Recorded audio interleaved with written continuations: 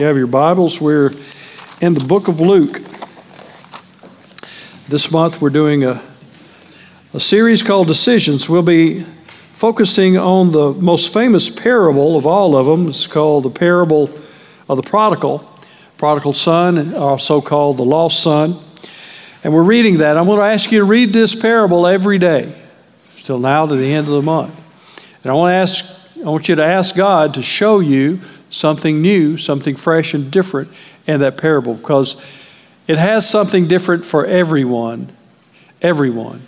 And we read that parable a lot of times and we focus on the prodigal, the one that's the wayward son that comes back. But there's so much more to this parable than the wayward son. You've got the righteous son and you've got the faithful father and the wayward son and the different aspects that they approach and how they go about making amends and getting back together. So I want to encourage you to do that as we do this together each Sunday as well. The parable of the lost son or the prodigal son is located in Luke chapter 15. It's the only place in history that this parable is recorded. Probably one of the most, famous and powerful parables there is. Let's read it together. There was a man who had 2 sons. The younger one said to his father, "Father, give me my share of the estate." So he divided his property between them. And not long after that, the younger son got together all that he had and set off for a distant country. And there squandered his wealth in wild living. Everybody say wild living. After he'd spent everything, there was a severe famine in the whole country, and he began to be in need. So he went and hired himself out to a citizen of that country, who sent him off to his fields to feed the pigs. He longed to fill his stomach with the pods that the pigs were eating, but no one gave him anything. When he came to his senses, he said, "How many of my father's hired men have food to spare? And here I am starving to death. I will set out and go back to my father and say to him, 'Father, I have sinned against heaven and against you. I am no longer worthy to be called your son. Make me like one of your hired men.' So he got up, he went to his father. But while he was still a long way off, his father saw him and was filled with compassion. He ran to his son, threw his arms around him, and he kissed him. The son said to his father," do y'all know what he said to him? He said the same thing he rehearsed what he was going to say to him in the pig pen. And here it comes to real life. He said, "Father, I have sinned against heaven and against you. I am no longer worthy to be called your son." But the father said to his servants, "Quick, bring the best robe and put it on him. Put a ring on his finger and sandals on his feet. Bring the fatted calf and kill it. Let's have a feast and celebrate. For this son of mine was dead and is alive again. He was lost and is found." So they began to celebrate. Meanwhile, the older son was in the field, and when he came near to the house, he heard music and dancing. So he called one of the servants and asked him, "What's going on?" "Your brother has come home," he replied, "and your father has killed the fatted calf because he has him back safe and sound." The older brother became angry and refused to go in. So his father went out and pleaded with him. But he answered his father, "Look, all these years I've been slaving for you and never disobeyed your orders, yet you never gave me even a goat so I could celebrate with my friends. But when this son of yours who has squandered your property with prostitutes come home, you killed a fatted calf for him." "My son," the father said, "you are always with me, and everything I have is yours. But we had to celebrate. We had to celebrate and be glad, because this brother of yours who was dead is alive again. He was lost and is found." Let's pray. Father, we thank you for the reading of your word. We ask this morning that you will open our hearts and minds, that we may receive your truth. Holy Spirit, move, fall fresh and new upon each and every one of us. We pray this now in Jesus' name. And everyone said, This Sunday, we're continuing our discussion about decisions. And last Sunday, we talked about how decisions are made. And decisions are made by respecting and having an authority in your life in which is a baseline of those decisions. We understood that authority comes from God for us as people of faith, from the Word of God and the Spirit of God. We understand that the authority is not debatable, but is absolute. God has absolute authority in our lives, or He should. Authority seems to be been put on a back burner in our society today. And authority, whether it's civil or spiritual, whether it's organizational or even instrumental, it seems like authority has no place, and people want to have informed their own opinions about everything and become, like we talked about last week, their own authority, which in the spiritual terms means you become a demigod. In other words, you determine what is right and wrong, and the world evolves around you. But I'm here to tell you that authority, according to God, lies solely upon His shoulders. And He is the God of creation, and He is the God of our lives. And He wants to be worshiped and be second to none. For Scripture says that He is a jealous God, and He requires not a portion of our heart, but all of our heart. Say all. All of our heart. And yet, even the Christian church has negated the authority of Holy Scripture and of God's will and presence in their life. And we need to repent. We need to repent and put God and Scripture and the Spirit back in the place that it should be put. We've been talking about asking the right questions, because a lot of times we're answering questions that are not even being asked. Or if we're answering questions that shouldn't be asked, or just the wrong questions, we need to examine that. A lot of our decisions are made because we're answering questions that are inappropriate or just misplaced. And maybe we should re-examine them. We gave the example about we don't have to come to church to go to heaven. That's the wrong question. It's not whether we come to church that gets us to heaven to start with. It's our faith and our choice and our decision to follow Jesus Christ and to accept Him as our Lord and personal Savior. See, Scripture says that all have fallen short of the glory of God. All have sinned and fallen short of the glory of God. And it's only by the blood of Jesus that redeems us and forgives us and pays the debt, the penalty of sin in which it's distributed in our lives. It's only Jesus that did that. Nothing that we can do, nothing that we can say. We don't earn it in any way. It is a gift from God. We call it grace. By grace, we have been saved. So going to church is the wrong question. It's the wrong answer to the wrong question. No, we don't go to church to go to heaven. We go to church because we need to live heaven on earth as it is in heaven. In other words, we need to be rekindled, renewed, our spirit rejuvenated in the ways and the admonition of God. And we do that in some small part, in some small way, by coming to church. It's important. It's important. Today we're going to be talking about processes, how we make decisions, what they're based on. As we read in this parable, there were 3 different people that were all in different positions of making decisions.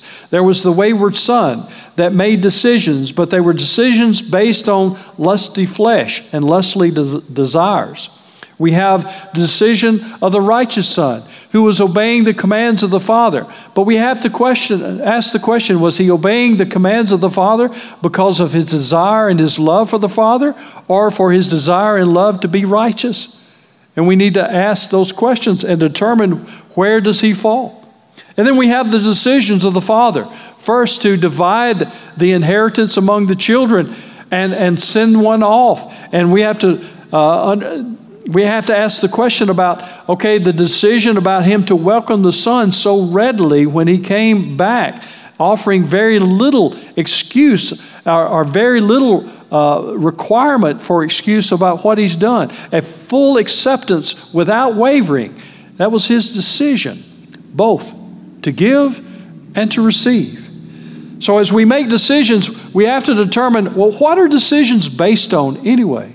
And a lot of us pride ourselves in making decisions logically, right? We like to examine, do our research, logically come to a conclusion and to make a decision. This is what I need to do. You think that's correct? I mean, do you find yourself being that person? Yeah.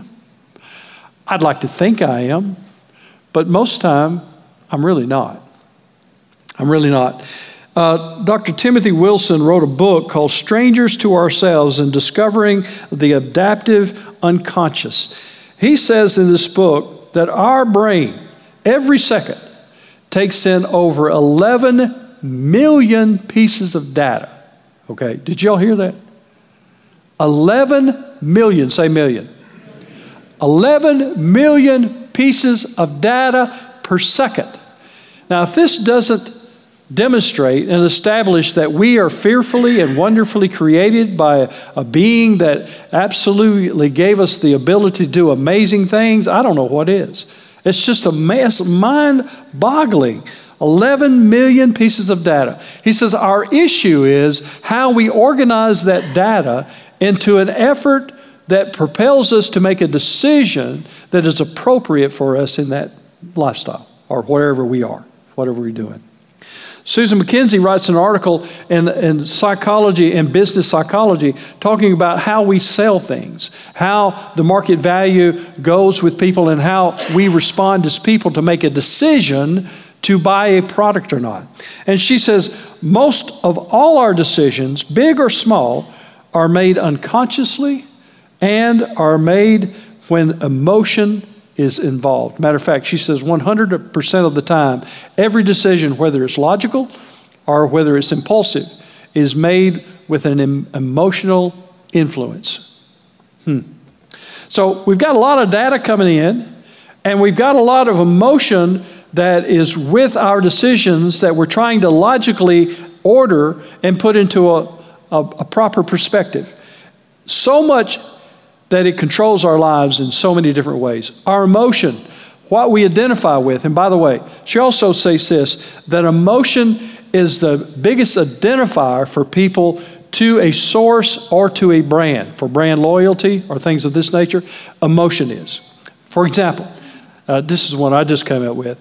Back not too long ago, there was this commercial in the Super Bowl. And that's a big thing for commercials, the Super Bowl. Super Bowl commercial. And they had this kid dressed up as this space guy. And he goes out into the front of the car and he goes, does anybody know what the commercial is about? Who? It was for Volkswagen. He tried to make the start, okay? And his dad was in there watching in a window and had a remote starter. And when he went like this, he was Darth Vader, that's right. He was Darth Vader, and he was trying to make, by the force, power of the force, make this car start. And his dad was drinking coffee at the window and sees him, picks up the remote and turns it on because it had remote starting. And when it did, the boy just kind of nearly fell out. Now, everybody, well, obviously not y'all, but most people remember that commercial, not because it was a Volkswagen that they were selling, but it was because the emotion that was attached of how cute that boy was and his reaction to when his father remotely started that car, okay? So when they went into the dealership, they said, oh yeah, it brought back an emotional response to that. For example, we see things that are tied together with products. Did you know that we always refer to, back in the days, if you wanted to make a copy of something, go and Xerox it for us. Now, are we Xeroxing it? No, Xerox was a brand or a company, right?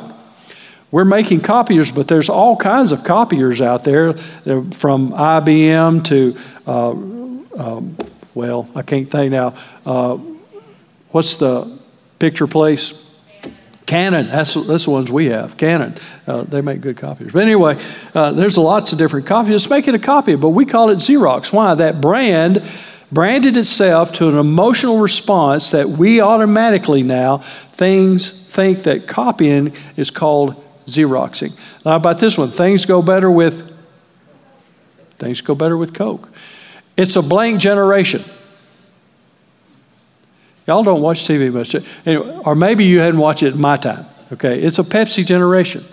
And what they're trying to do, come up with a slogan that generates an emotional response that you will identify with easily, and they will take you from a logical point of buying a product to habitual point, because there's two bases of which we make decisions. There's a value-based decision-making process, which is logical, but it still involves emotion. And there is habitual or a habit-based form, which we make out of loyalty and the high rise of emotions. Now, why do we say that? Why are we talking about that? Because everything that we do is a decision. We're making decisions constantly, over and over and over again. And a lot of it comes from an emotional reservoir of what we identify with. In the South, we identify with being really polite, and most people that move here from afar off, they talk about how nice everybody is and how much everybody waves at everybody when they see each other. But it also has byproducts that doesn't work too well as being very kind and good too. This is a meme that I came across the other day. And this is a four-way stop in the South.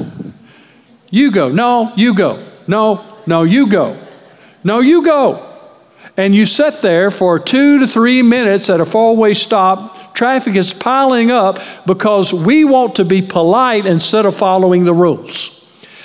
The road is not a place for you to practice courtesy, okay? The road is for you to practice following the rules. So if you're the first one at the light and you see a car coming that's 20 yards from you, you don't sit there and stop and go. You just go through the four-way stop. And while I'm ranting on this, I strategically put this in the sermon because I want to do a little educational process.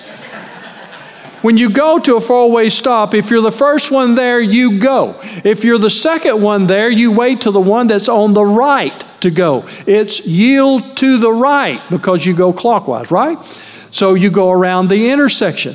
If you go to the roundabouts that now are taking over four-wheel stops, you do not stop at a roundabout. Obviously, the Spirit bears witness here. Okay. You yield. You do not stop. It's not a four-way stop. You yield. Everybody say, you yield. I started saying, yield not to temptation, for yielding is sin. I started to sing that, but I wasn't going to, because I just wanted to go on record that says sometimes when we go from the reservoir of being so polite and we ignore the authority or the rules that guides us, it's misled.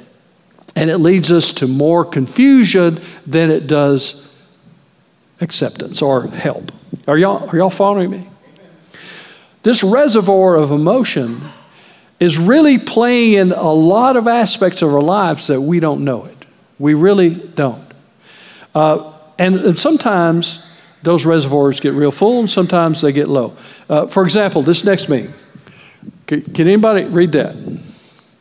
Decisions exhaust our willpower. We each have a reservoir of will and discipline, and it gets progressively depleted by any act of conscious self-regulation.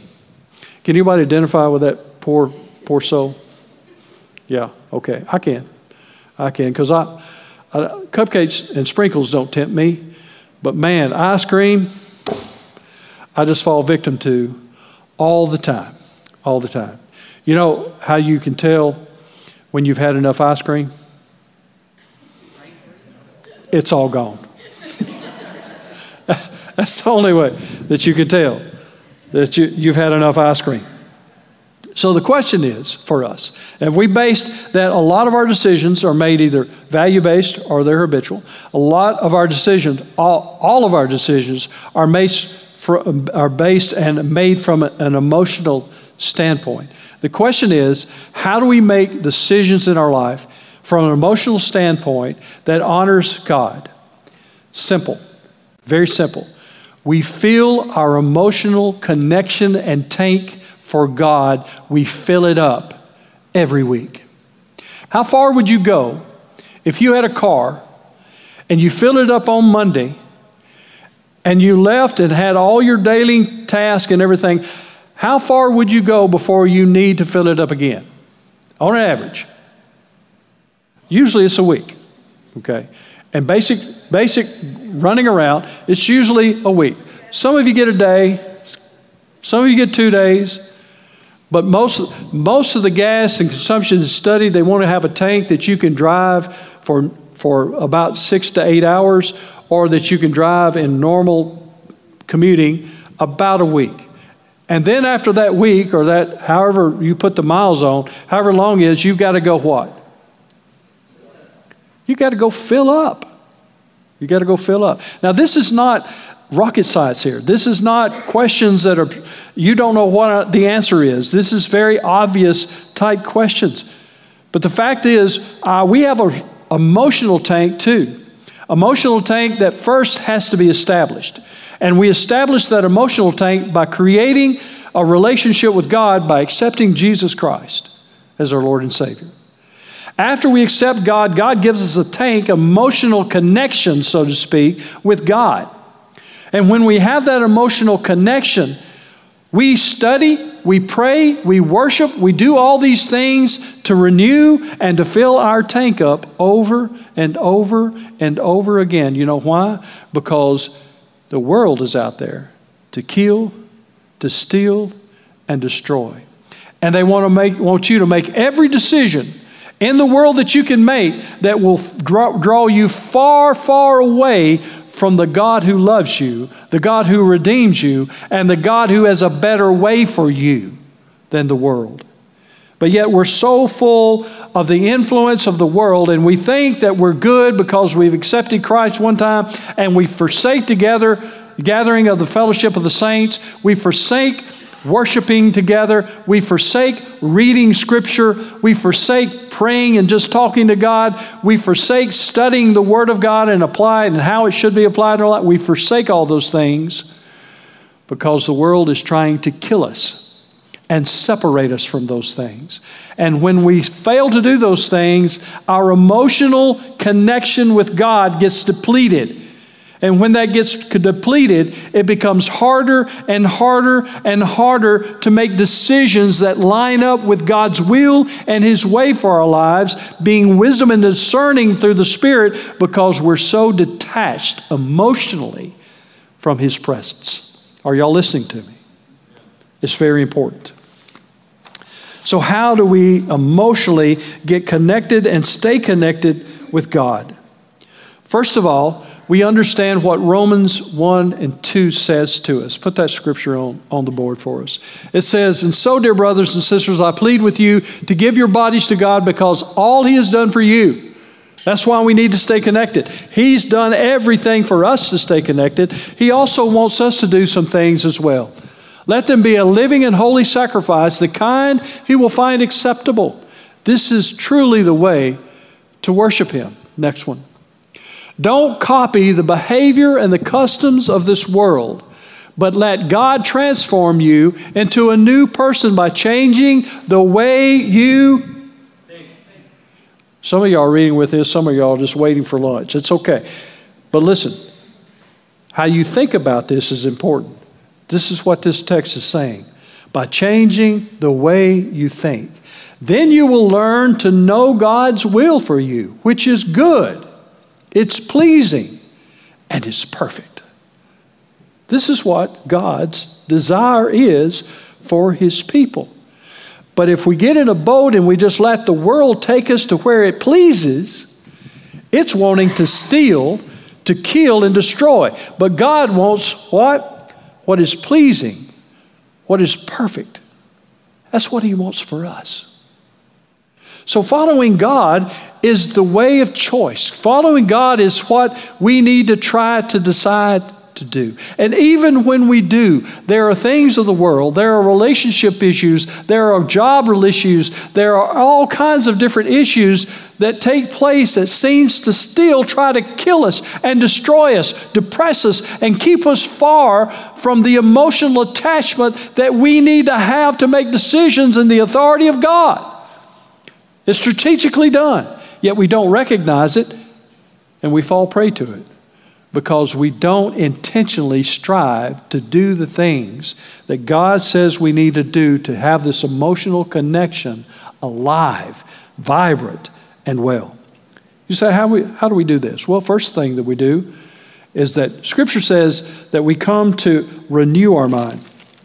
In that same text, it says that we need to be transformed. This is a New Living Translation, and the New International Version, it says this in the last verse and 2. It says, do not conform any longer to the pattern of the world. These patterns, like not going to church, these patterns of not praying, these patterns of not reading the Word, these patterns of not doing stuff that makes that emotional connection real and relational connections real with God, these are the things that we're not supposed to conform to. Don't conform to those patterns that want to lie to you, to tell you it's the only pretty day this week and you've got a bass boat out there, hit the lake and let's start fishing. The one that wants to lie to you and tell you you don't have to pray today because you don't have time, you got traffic and everything else. You need to get in your car and go on, and don't matter. It doesn't worry about praying. You'll catch that in the morning or the next day. Those patterns of the world that wants to alienate you from the possibilities that God has for you if you'll stay faithful and emotionally connected, understanding His authority that helps you make decisions that will honor Him and set you free. These are the decisions that He's talking about. These are the patterns that He's talking about that we're not to be transformed into. But He says this, but be transformed by the renewing of your mind, by the renewing of your mind, say that with me, by the renewing of your mind, then you will be able to approve what God's will is, to His good and pleasing and perfect will for your life. This is important. You need to grasp this. When we practice spiritual disciplines, it's not just a rote thing that we do to check off the list and say we've done it, even though it sometimes is. Sometimes I have to do things because I know it's right until my heart catches up and I know it's right. Are you listening to me? There's things that I do that I know it's right, even though I don't feel it, even though I don't have that emotional connection at the point, until I do find that connection that is emotional, that is spirit lifting, that is pleasing to God. We alienate ourselves because we're following the patterns of the world. We're not worshiping God anymore. We come to church and we don't enter into worship. And we come and listen, and we become a critique about how the band played. The drummer was a little bit fast today. He was a little bit loud. The guitarist was, he was okay, but this microphone was too loud. The music was too loud. It's too cold in there. The carpet is dated. Then the paint, gosh, when are they going to paint this thing? It's been like 10 years since they painted. And you hear and see everything but the Spirit of God. Why? Because you came looking for everything but the Spirit of God. We have not because we ask not. He says, seek, ask, and you will find. Knock, and it shall be opened. These are the things that we're required to do. These are action things. And what do? They bring us back into an emotional connection with God. Because anytime you do something, it spawns a reaction or an emotion that connects us together. If you go on a date with somebody, if you're dating, you go out and have dinner together, get caught in the rain together and get wet and the thing just falls apart and you think it's just awful. Well, guess what? You'll remember that date more than you will any of them. Go to weddings. Went to weddings. By the way, Aaron and Lauren celebrated 17 years this past week. They sent me a picture. And as this youngin' that married them, I don't even know who it was. But he was a good-looking devil. Had brown hair. He was skinny. He was skinny. Good looking. Good looking. You go to weddings and stuff, here's what I tell people about weddings. Listen, weddings don't need to be perfect. Matter of fact, you have a perfect wedding, you'll have an immemorable wedding. The memories come when things happen. When the flower girl chases the dog, when the ring falls and rolls down halfway under the feet of the grandma, when somebody passes out because they locked their knees, boom. You remember things like that. It's funny. I remember when Austin got married, Isaac and Cameron was sitting on, and Isaac locked his knees. Mr., perfect, he's got everything under control. He locked his knees and just about passed out. And I saw him wiggling, and I saw Cameron steadying him, and of course, what he told me, he said, yeah, I thought I was going to make it, and I looked over at your notes, and I saw you had about 5 or 6 more pages. And he said, I know I wasn't going to make it. I don't care who you are, that's pretty funny. But anyway, and I told him, I said, if I knew you were going through like that, I said I would have added 3 more, but I didn't know it. Those are the enduring things. Those are things that build relationships. When you're in the military, we go through what we call team obstacle courses. In other words, we're given obstacles that we have to overcome together. It creates an emotional bond with each other, and it brings us tighter together. And then we make decisions by the influence of our team and togetherness instead of our individual rightness. Are y'all listening to me at all? These are important things. We need to come to church. We need to worship, and we need to worship together. We need to come expecting to see God, not wore out carpet. We need to come with joy in our hearts that we get to gather in God's name. We need to pray, and our prayers doesn't have to be liturgical, and our prayer doesn't have to be super spiritual. It's communicating with God. Just talk to the Creator that loves you so much that He calls you son and daughter. Talk to Him. Talk to Him. And by the way, when you see the wayward son in this parable, he was a son, he left a son, and he came back a son. He was never not a son. Listen to me. He was never not a son. But he took and made decisions that separated from his father. But he also made some decisions that allowed his father to redeem him. We'll get into that next week. We need to pray. We need to study the Word. These are obstacles. Studying the Word are obstacles that help us draw closer to God. They help us understand the nuances of His will and who He was and who He is and who He wants us to be and who He's going to be. See, God says through His Word that He never changes. He's the same yesterday, today, and forever. But we get to know God through the study of His Word, how He loves us and how He cares for us, and our response to that love, because our response to that love is not to soak it in and be the kid on the bed that you scratch his belly and make him laugh. That's not what the Father's doing for us. The Father's doing something for us that we can do and act that brings victory in our lives, that brings us to a place that we can be overcomers, bought by the blood of the Lamb. These are actions and things that are called to respond to God's love and how we're to act in that love. And we make these decisions about how we do that from an emotional basis of understanding that God loves us. God loves us.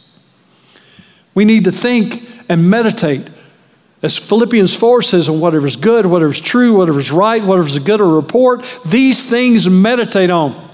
In other words, we need to get rid of the negativity and the condemnation of everything and everybody and start being positive and start loving each other and start talking with a positive aspect. God says that He prepares a table before me even in the presence of my enemy. God is preparing a place for us to dwell. He's preparing a place for us to eat. He's preparing a place for us to have provision. Even though there's people out there to kill us and steal us and snare us and to defeat us and everything else, even in the midst of that, we can find the promise of God, the pleasure of God, the perfect and good will of God, because He is perfect. He is perfect. And if we'll start spending more time looking for that perfectiveness instead of the badness and the deploringness of everything else and the criticalness of everything else, we will find ourselves in a place that God uses, and a place that our decisions more match up to His will, His good and pleasing and perfect will. So let me ask you a question. How are you replenishing and renewing your mind in the emotional category in connection with God? How is your relationship becoming real and sustaining in that emotional connection? Because we make decisions based on our emotional connection. It's proven. It's proven. If you're a stranger in a home, it's hard to call yourself a son or a daughter. Are you listening to me? If you're a stranger in the home, it's hard to call yourself a son, yet we have people doing it all the time. Why? Because they're not making this connection. Even you here now, some of you have already checked out, you're already at 306 eating barbecue. Some of you are rolling your eyes, waiting for this preacher to shut up so you can get in the car and you can go eat lunch. Some of you are saying, is he about done? And do we have to sing this song? Can't we just go? It's already after 12. I didn't know that, by the way. But even in your points of discouragement, even in your points of wanting the preacher to hush, even in your points of wanting the song not sung and be over, you're creating an impact, an image in your heart that you know that even because you were here not wanting to be, or maybe absolutely tired of it, it's still an impression on your life that you have to acknowledge that it's important. I'll finish with this. Bruce Springsteen, I saw an interview with him the other day. Bruce Springsteen was written a lot of music. And in that writing of music, he tells a lot of stories of ballads when he writes these music. And he's taking a question and answering session, and they asked him, he said, Bruce, we see a lot of religious tone and tenor within your music that you write, and we want to know a little bit about that. He said, it's funny you asked that, because he said, I went to Catholic school, and man, I tell you what, when I graduated Catholic school, I thought I was going to leave that behind. I said, see ya, never to even have anything about it to be in my life again. But he said, as I've grown older, and as I've grown and I've written and I've seen life, he says, those things still seem to crop up in me. I can't explain. He said, there's just something that I identify with about who I am and the connection I have emotionally with those things that I was taught. He said, now granted, there was a lot of corporal punishment going on and this, that, and the other.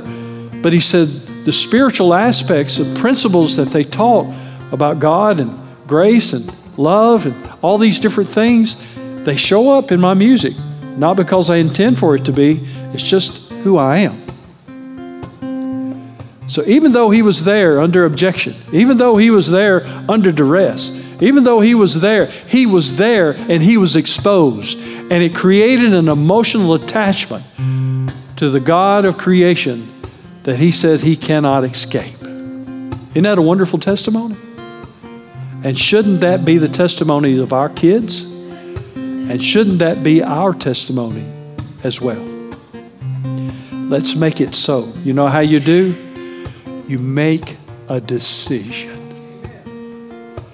You make a decision. Turn to somebody and say, I'm going to decide today.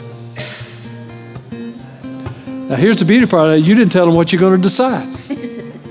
And you've got 1,000 decisions you're going to make today before you walk out this door. There's unbelievable amounts of data that you're processing in your brain, and you're going to have to organize and make decisions on that information. The question is, how will you decide? And what authority will you decide? Father, we thank you, Lord, for your grace, your mercy, and your love.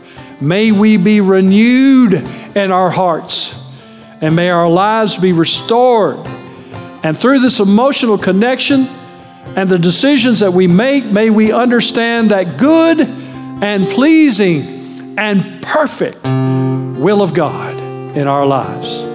We pray this now in the name of the Father and of the Son and the Holy Spirit. And everyone said, Thanks for joining us. We would love for you to connect with us online. On our website, you'll find up-to-date information about everything happening around here. Look for us on Facebook, Instagram, and YouTube. And please, download our free app on your smartphone or tablet. We are so glad you're here today. We hope you feel at home, and we hope you enjoy your Friendship North experience.